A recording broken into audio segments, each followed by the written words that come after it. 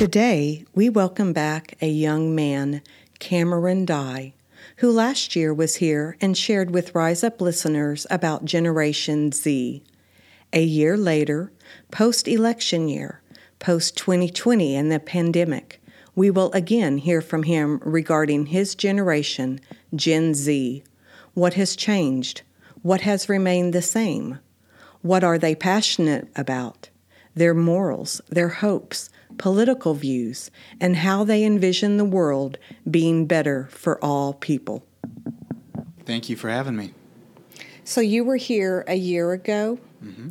So what has changed as far as your views from this time last year until now? A lot has changed. So last year I was probably leaning a little more libertarian. That was just based off the stuff I had read, the things I had researched, and some of the people that I like to follow in the political sphere. Since then, I've done a lot more research specifically into some economic operations, specifically how government finance works, and also just economic history. And as a result of that, a lot of my views on economic policy have changed, as well as on different social policy, and just really kind of what I consider to be the moral approach to not only government, but also individual action. So last year, did your views towards the president at the time, which was President Trump, did that have a major bearing on your opinion of politics? I mean, it definitely influenced it. Trump was a very big ordeal. I think we all know that, regardless of what side you were on, whether you supported him or whether you didn't support him. So I do think that had an influence on my political beliefs, but I think that was more of a secondary type thing. It wasn't the primary influence, if that's really what you're asking. It didn't push you towards either Biden or the Libertarian Party? Not necessarily. Most of my criticisms of him kind of came out of the beliefs that I already had. I still have criticisms of him, obviously, but they're somewhat different than they used to be. How do you think this presidency is going? I think that Biden made a lot of promises that he has yet to deliver on, along with the entire Democratic Party, and that doesn't really surprise me. I kind of consider Democrats and Republicans to be two sides of the same coin. I think they play a very similar game long term with some minor aesthetic differences. So I think they both kind of are in bed with Wall Street a bit too much, in bed with corporate interests. I think they both pursue some of these same things in regards to that. And I think Democrats kind of have a more progressive aesthetic versus Republicans who adopt a more conservative aesthetic. But once you kind of get past that and deep down into what they're actually doing, it's really not that different. Having peace in the nation and not being so divided was a major focus on where you wanted politics to go. You wanted someone who could bring the nation back together. Is that happening? I don't think that's happening. And honestly, I think as long as we have a primarily two-party system, I don't see how that could ever be the case. Because I think the two-party system inherently breeds tribalism, and that's going to cause conflict. And I also think another issue with the two-party system is it really removes accountability for politicians. A common comparison I like to use is, imagine if the American economy was controlled by two corporations alone. It'd be an outcry, because we know that monopoly produces all sorts of negative consequences, one of the biggest ones being a lack of innovation. And I think the same thing is happening in the political sphere today. I think you have two parties that really their only objective is to get their followers to hate the other side enough to vote for them. And they don't really have to be accountable to the people at the end of the day. All they have to do is generate enough hatred and enough resentment towards the other side to get themselves into office. And I think that's a big reason why we haven't seen enough true structural changes in the United States over the past several decades, is because these politicians generally run on a similar platform every year. Republicans want to come in, they want to cut taxes. Democrats want to come in, they want to raise taxes on the wealthy. And it's really the same story each and every year, and then every year it flip-flops and gets reversed. But no real change has happened in a very long time. And I think a big reason for that is because of the political duopoly we're currently under. So how would you change it? One of the big things that I think needs to happen is that we need to address really. Okay, so there are a few different things. So the first problem, in my opinion, right now is how these candidates finance their campaigns. So right now there's unlimited campaign financing. So pretty much big corporate interests or wealthy individuals can come in and they can form these groups. And what that allows them to do is donate unlimited amounts to whatever political candidates they want. And I think that kind of reinforces this two-party system because they know that regardless of what party gets in there, they're going to have someone that they are, quote-unquote, friends with, someone that's going to be friendly to them. You take a look at independent candidates, and they really don't receive a lot of that funding or financing from these corporations because they might not be as friendly to them as Republicans or Democrats might be. And another thing, fundamentally, it's a narrative that we've talked about in this country. If you say that you're going to vote for a third party, pretty much everyone around you says, well, you're just wasting your vote. And as long as we accept that and we don't push back on that and say, no, it is my vote, we need to do better, we need to demand better, and the two-party system isn't going to cut it because the two parties that brought us here cannot get us out of here. So I think until we can really change that narrative, it's going to be the same problem going forward. Do you have your eye on anyone? On any particular politicians? Mm-hmm. Not necessarily. A lot of the people I follow are more so commentators and economists more so than individual politicians. Around next election cycle, I'd have to take a look. But as of right now, not really. There are some people that are on the fringes of the Democratic Party that I kind of respect. But aside from that, not necessarily. Let's talk about cronyism. Okay. I know from what I have witnessed and what I have studied and what I have read, for one, lobbying is a major concern in America. There's too many self-interests. Elaborate on that. What are your views on that? Yeah, so I think that's fundamentally one of the biggest problems in America, and it has been for a long time, and it's one that doesn't get talked about enough, right? We always want to talk about minor little changes. That's what politicians promise. They say, oh, well, we'll increase the minimum wage, or we'll cut taxes, or we'll raise taxes. But one of the biggest structural issues in the United States is cronyism, in my opinion. It's the big reason why a lot of things don't get done. It's a big reason why our economy is rigged in favor of the wealthy, and the working class seemingly can't catch a break. And it's because of things like lobbying. It's because of things like the unlimited campaign financing that I already talked about.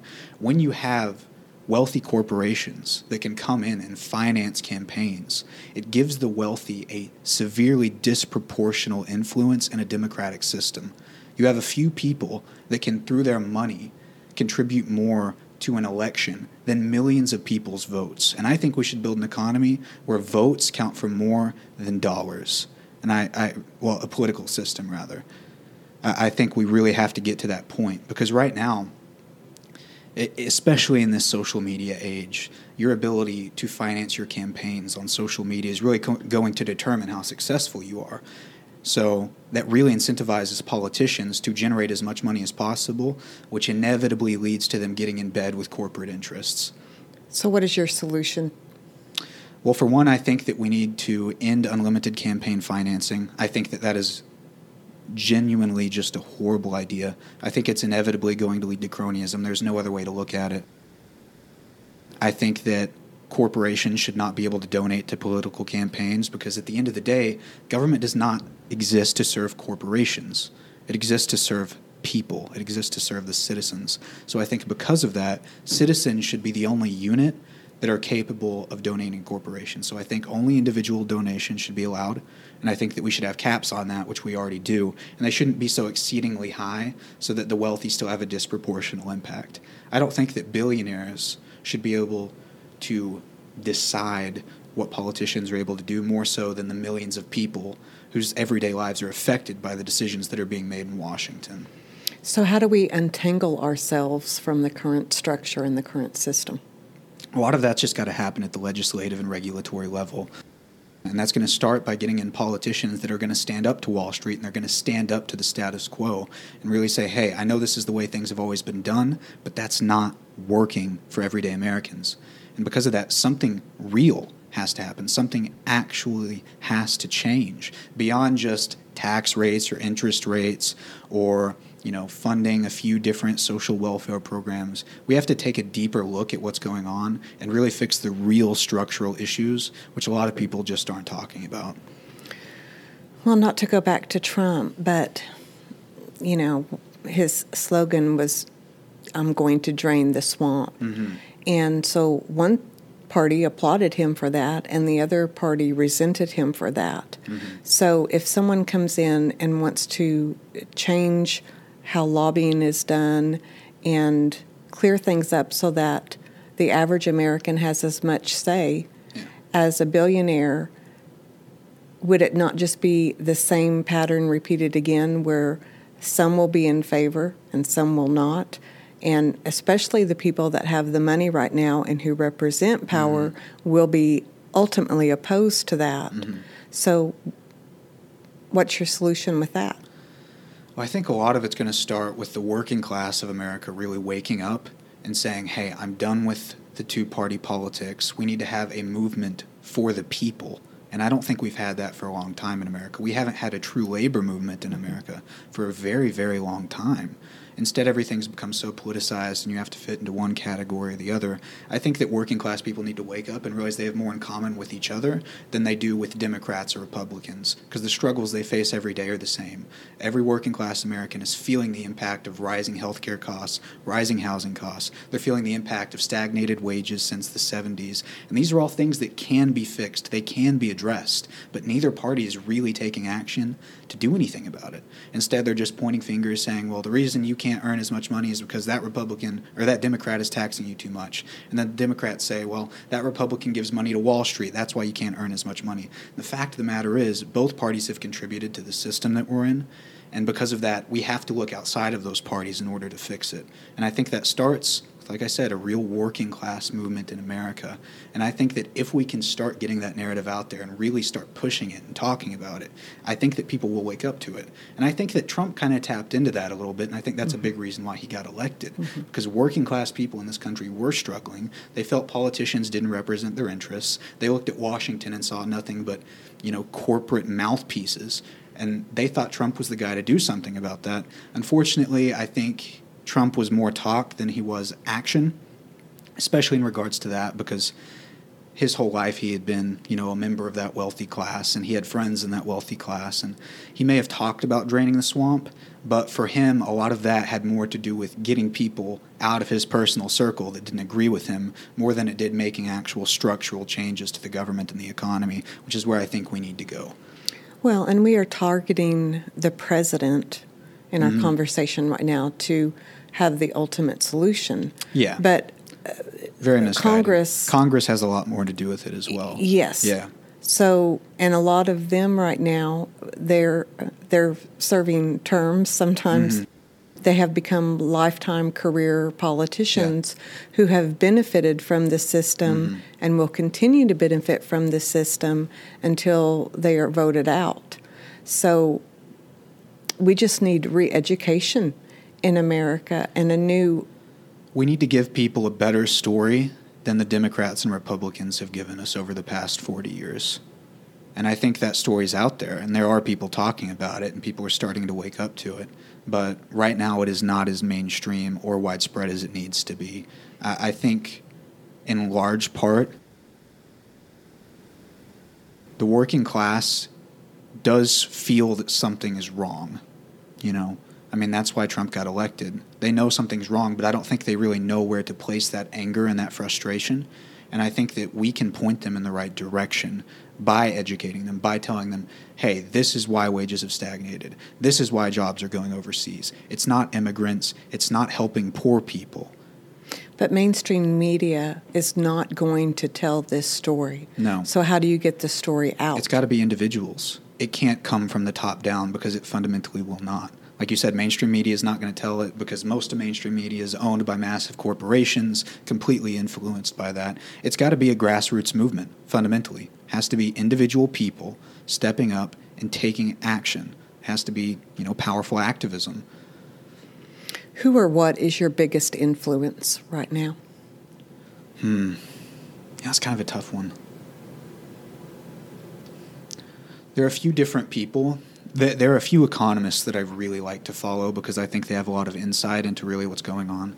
One of those people is Stephanie Kelton. She's an economist that served with Bernie Sanders on his campaign. And she recently wrote a book called The Deficit Myth, which really dives into the monetary system of the United States, describing how it actually works, and describing, once you understand how it works, that opens a lot more potential solutions opens up to you. So she's probably one of the biggest ones. There are a few other people on Twitter that I like to follow, some people on YouTube, but by and large, probably her. She really kind of opened up my eyes to a lot of these problems. She was the impetus.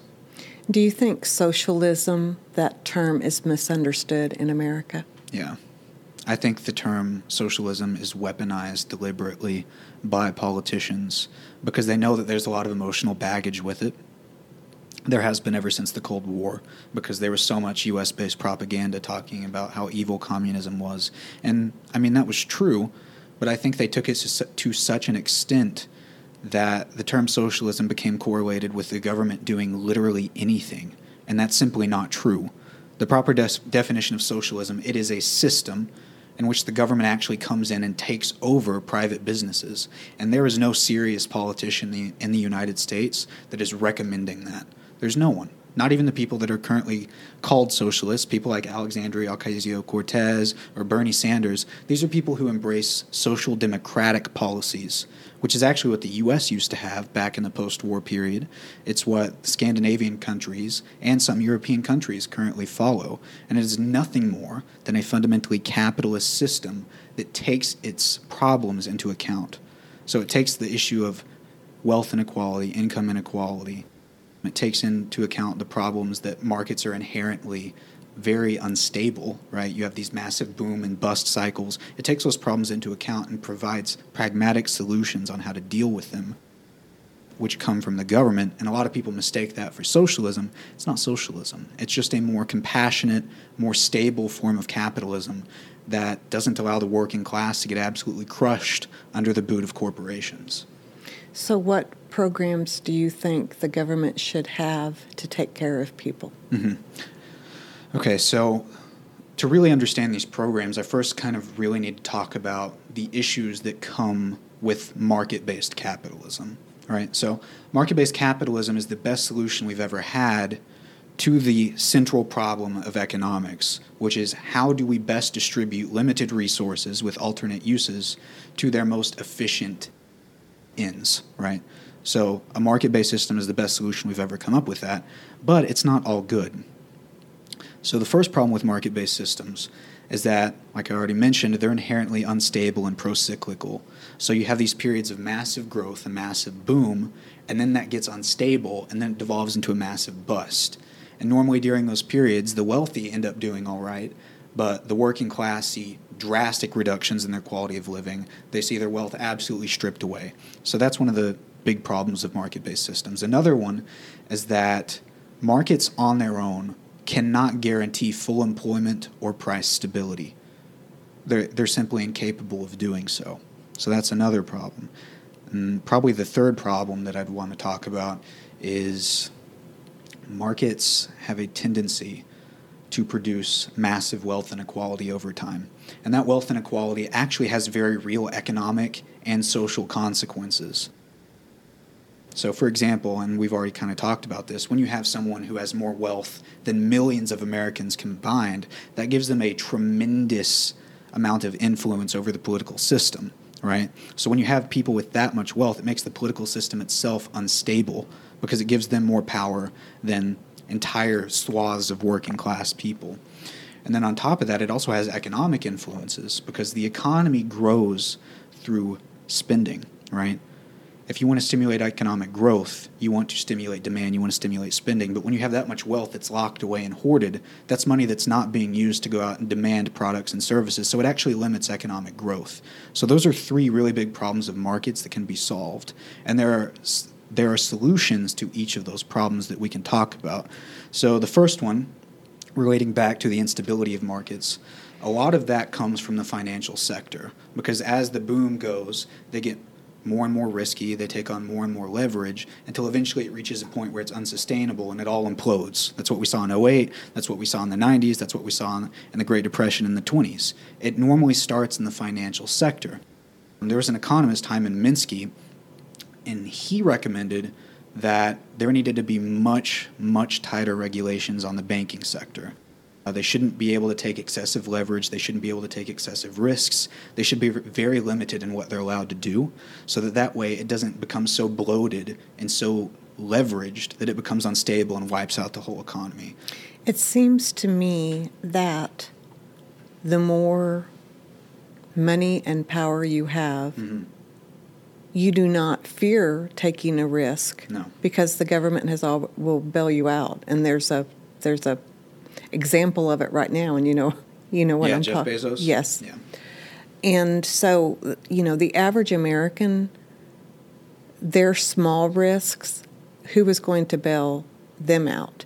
It doesn't happen. There is such an inequality present in our country, and it's all based upon income. Income and wealth. I did not come up with this term, and I can't really remember who I heard it from, so I can't properly credit it. But they said that in this country, we have rugged capitalism for the poor and socialism for the rich. And I think that's very true. It's time that we build an economy that works for more than just the wealthy, right? We need an economy that really takes care of the working class, because if the working class prospers, everyone's going to prosper. It puts more money back into... That's exactly right. We already covered that spending is what stimulates the economy, right? And who spends more than anyone else? Who has the highest desire to consume? It's the working class, right? Because they need more things than the wealthy do. So if you can get more money into the hands of the working class, that's going to stimulate new businesses to go out there and increase production, to try and capture that money in exchange for products and services. And that's how you grow a modern economy. But instead, for the past 4 or 5 decades in this country, we've embraced the policies of neoliberalism, which were really ushered in by Ronald Reagan. And really the idea behind that was that if you get more money into the hands of the wealthy, they'll turn around and reinvest that into new products and services, and it'll grow the economy. But that's really not what happens. The wealthy only reinvest if they expect more future sales. And future sales are only possible if consumers, which is mainly the working class, have disposable income to spend. So if you want to grow the economy, get more money into the hands of the working class. And right now, we simply do not embrace that philosophy. And that is what a lot of people on the left are pushing for. And when I say the left, I don't mean Democrats, because the Democrats really aren't that left. They're kind of the same right-wing capitalist, just with a woke aesthetic, is how I like to describe it. Well, when we also talk about socialism, we have a fragment of society who would take advantage of that and not work. And employment is merely because of the pandemic is an issue right now. But there will be some who will always be opposed to someone receiving something for nothing when they are either blue-collar or white-collar workers working a 9 to 5. So address that. Well, that depends entirely on what policies we're actually talking about, right? So the policy I advocate for, my biggest, what you would call social welfare program that I think we should do, actually requires you to work. It's called the Federal Jobs Guarantee. And basically, and this is an idea that's been talked about for a long time, FDR wanted to do this way, way back. He thought that everyone in the United States should have a right to employment. And the Federal Job Guarantee is nothing more than an employer of last resort. So it's not going to take away jobs from the private sector. It's going to be solely for people that cannot find employment in the private sector. And it's going to allow them to be productive members of the community while earning a living wage, at the same time gaining real skills and experience that will make them desirable to be hired into the private sector out of this job guarantee. And the job guarantee has been implemented in some other Latin American countries with pretty large success. And at the end of the day, I think jobs are better than welfare. But right now, because of the way our economy is structured, there are literally not enough jobs for everyone that wants one. And there's nothing we can do about that until we start making real structural changes to the economy. And a federal job guarantee is a great way to go about doing that. Do we need to keep jobs here in America? Absolutely. What about outsourcing? Like to other countries? A big reason that we do that right now is a result of the free trade policies that we pursued with other countries. We do not have proper restrictions on capital flight overseas, right? So it is far too easy for billionaires and these massive corporations to take their wealth, throw it over the ocean into some other country, and hoard it there. And also, we don't have enough restrictions on exploiting overseas workers, because that's really what this is about, right? It's not about companies wanting to be as efficient as possible. It's about them wanting to pay their workers as little as possible. So they go over and they find these countries where the labor market is deregulated, where workers don't have a lot of rights or protections, and they exploit them, point blank. And they usually exploit the environment while they're doing it. It is very crooked, and there are measures we can take to prevent that. And one of the ways we could pursue that is by having a more progressive foreign policy that says, hey, you got to treat your workers better. You have to take more care of your environment. And simply just not allowing corporations to do that as often, because it is exploitative and it does have an impact, a negative impact, not only on people here in the U.S., but also people abroad, because most of the times these are people working in sweatshop conditions, earning borderline slave wages, really just slaving away day and night just for us to have, a cheap pair of Nikes. And it's not morally defensible, and it does have a real economic impact as well. So what about the stimulus? Do you agree or disagree with, one, the stimulus that was given to average citizens, and then also the incentives given to corporations during the pandemic? Mm-hmm. So whenever you talk about stimulus, it's too hard to discuss it as a black and white issue, like you either agree with it or you don't. I think the idea of providing stimulus to citizens during the pandemic was very well informed. I think that the stimulus package as a whole was very flawed. I think far too much of that money went to bailing out massive corporations. And the idea behind it is that it would allow them to continue to employ the people. And that's not what happened. The corporations took that money, they fired their workers, and then they bought back stock to artificially inflate their share prices. And that shouldn't come as a surprise. We should not be doling out free money to private companies. There's no reason we should be doing that. We should be investing that money into the people, and then let them make their own purchasing decisions about which companies they want to support. In your opinion, what are the problems of the present economy, and how would you fix it? Yeah, so we really have a few fundamental problems. So one is stagnated wages, right? You hear about that one a lot. They've been stagnated since about the 70s. A big reason for that is a deregulated labor market and the disappearance of unions. So one of the biggest policies I would like to see pursued is, one, the federal job guarantee, which I've already discussed. That would make a much tighter labor market, because right now a big reason that so many wages are so low is because there's this permanent buffer stock of unemployed people. And companies know that their workers kind of have to accept whatever they offer, or else they can fire them and just go find someone else who's unemployed. But if you have a federal job guarantee, it incentivizes employers to create better working conditions, to lure people out of the public working market into the private sector. So that's the first policy to pursue. The second is we need to introduce new labor regulations, specifically regarding unions, that will allow workers to collectively bargain. Because at the end of the day, you can't negotiate if you can't really walk away. You can't negotiate if it's just you up against, this massive corporation. You need to be able to band together with your fellow workers and demand better pay, better working conditions, and better benefits. And we also need some other regulations in regard to, guaranteed paid maternity leave, more sick time off. These are policies that have already been implemented in many of the Scandinavian countries. There's really no reason we can't implement them here. So as a young man, and you are Generation Z, What do you think about your generation's work ethic? I think Generation Z sometimes gets more slack than they deserve. And I think it's been that way, forever. I think millennials got hated on by the generation that came before them, and so on and so forth. I just think it's different. We're dealing with a different set of problems that we're aware of than previous generations.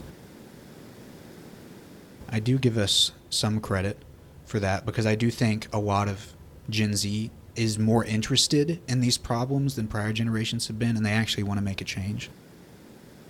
I do think that sometimes they might be a bit entitled, but generally I'd say I have to give us some credit where that's concerned, because I see a lot more people my age that are being more outspoken about political and economic issues. And of course, they're not going to know everything. I don't know everything. I mean, we're all still young, but we're trying, and I think some credit is warranted for that. You had just entered your freshman year of college. You were living in a dorm when news of the pandemic really became an issue in America. So come around February or March, what did that do to campus life, and what did it do to the individual who was trying to get their education? Well, for me, I mean, our campus shut down. That was a really strange time. Mainly just, we'd never experienced anything like that. You know, it felt like you were living through a historic event, which looking back on it, I suppose it was. But at that point, we didn't really know how serious any of this stuff was, you know? I remember I was sitting in the library and I was working on something, and I heard my phone go off, and I check it, and it's an email from maybe the dean or just some higher up on the campus saying that the campus was going to be closing because of, you know, the pandemic. And I remember walking around campus for a few days there. It was scary because, like I said, we didn't really know that much about the virus. We'd all seen videos of like people falling over dead in China, which looking back on it wasn't really legit videos, but at the time it was scary. You know, we didn't know if we were living through the next, you know, Black Plague or something like that, and you're really hesitant and weary, and the cafeteria, you know, didn't let us use plates, and we had to social distance, and it was just a whole mess. But it was distracting, you know. I mean, there's no way it couldn't be, because no one really knew what was coming next. We weren't sure if we were going to be there in a month. We weren't sure if classes were going to be canceled. We didn't know how bad this was going to get. We didn't know if our friends and family were going to be dead in a few months. I mean, it was a scary time. Come to find out, some of those fears were severely overblown, but at the time we didn't know, you know. What impact do you think that had on those wanting an education going forward, having gone through that? I mean, I'm sure it probably dampened their spirits a bit. I know there were a lot of foreign exchange students there that felt trapped because they couldn't go home. All their friends were leaving campus and they were kind of there alone. And I'm sure there are a lot of people that ended up having to drop out or kind of put those dreams on hold simply because of the circumstances. You know, they weren't allowed to be on campus. And if they weren't in their dorms, they couldn't afford to have, you know, an apartment, so they might have had to go back home. I mean, it really impacted a lot of people in a very serious way. And I'd be interested to see some studies about, you know, maybe how that impacted future graduation rates or retention rates or stuff like that. I'm sure some data about that will come out in the coming few years, but I couldn't really tell you, you know. But just based off my assumptions, I'm sure there were a few people who had to put their education on hold, possibly indefinitely, because of the impact of COVID. What is the attitude towards sex and relationships for your generation? I want to be careful not to overgeneralize, because obviously whenever you're talking about something, a group as vague as simply when you were born, you're going to get a lot of people in that believe different things. But I'd say the overwhelming ethic is kind of just that, specifically in college, and this might just be a college thing, I'm not really sure, but kind of just the idea that, you know, sex isn't really that important, that there aren't really consequences to sleeping around if you think it's fun. I'd say really that more than anything. There are a lot of people that feel that they don't really need to pursue relationships as much. It's just about, you know, kind of having fun and trying different things and just having experiences. And I think there's something to be said about that, but there also are concerns with that from time to time. But yeah. Do you think having a proper relationship has been modeled for your generation? Oh gosh. I think that might vary too much on a case-by-case basis. I think that more has to do with people's individual experiences more so than generational experiences. What is the biggest challenge facing your generation? I'd say we have a few.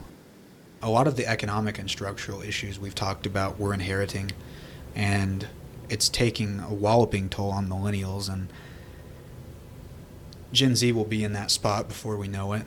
It seems like wages are growing slower and slower, prices are going higher and higher, and a lot of us aren't happy about it. And we're constantly being told by, some of the older, for example, baby boomers, to just suck it up and work hard. But the fact is that the circumstances we're dealing with are not ones that they dealt with.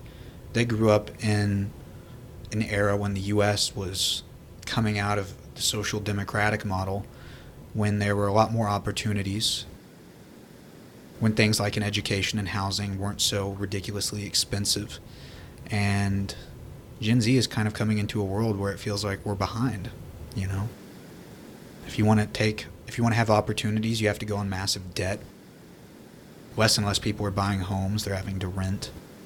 It's kind of a nightmare. And then we are also dealing with other crises such as climate change and stuff that we feel are being left at our feet that no one's really wanting to do anything about.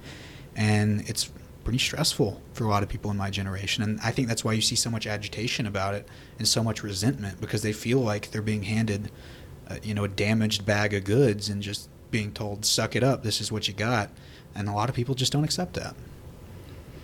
Are they fearful? Part of it might be fear, but I think part of it's also anger, because they know it could be better, and they look around and they can't find a compelling reason why beyond corruption and greed. And I think that rightfully angers a lot of them.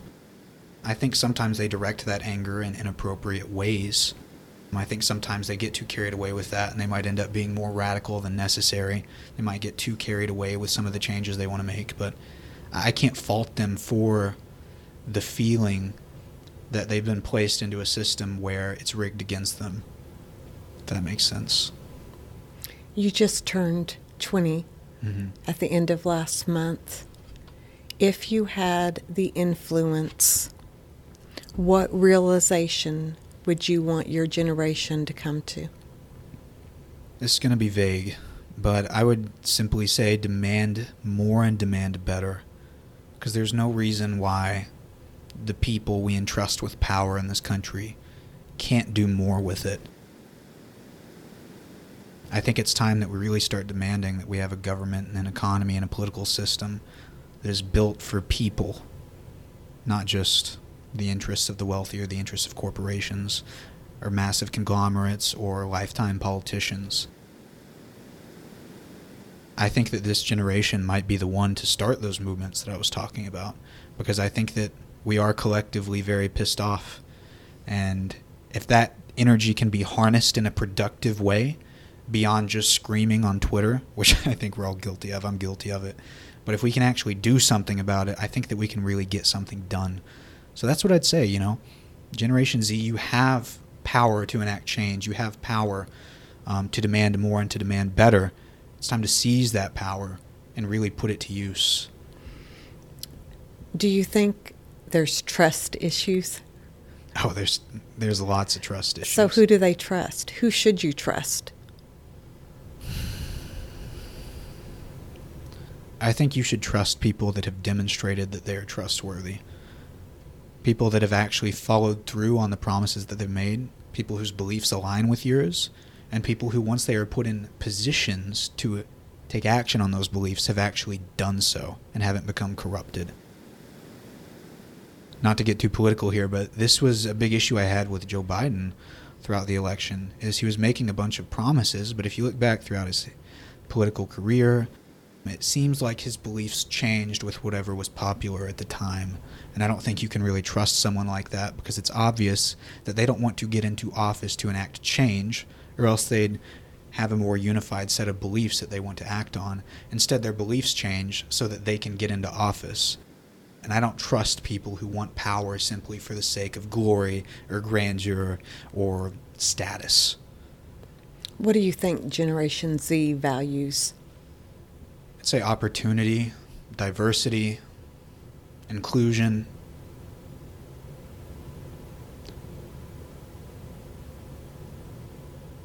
equality, and probably, I'd say Gen Z does have a moral code.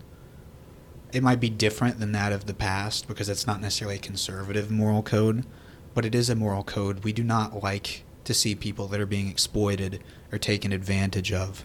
And I think that's why you see so much anger by Gen Z about so many things, because it seems like almost everywhere we look, we're seeing people that are being mistreated.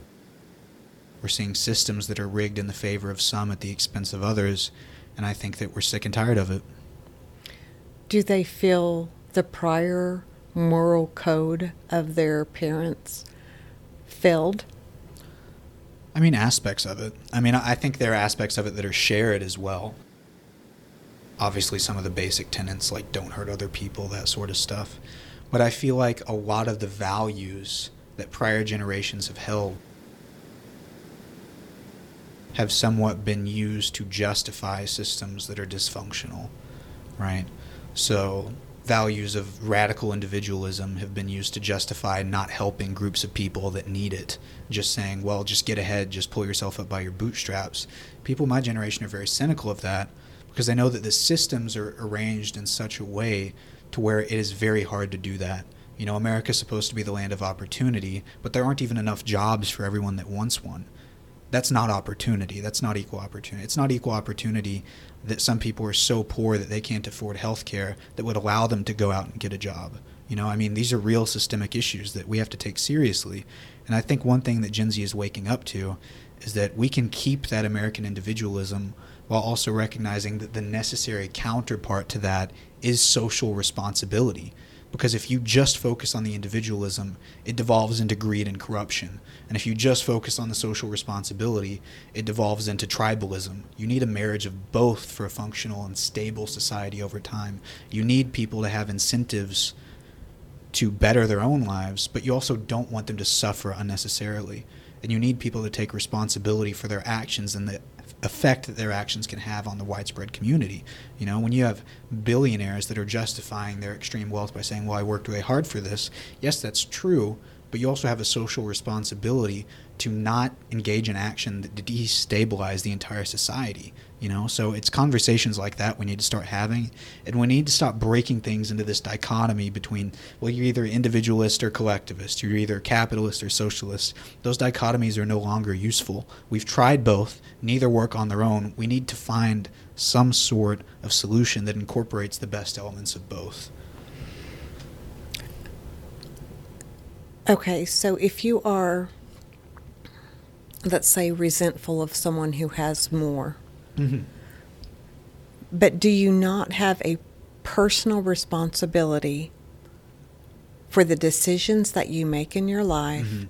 for the education that you're going to stay with, for the grades that you're going to make during school, the efforts you're going to make to graduate?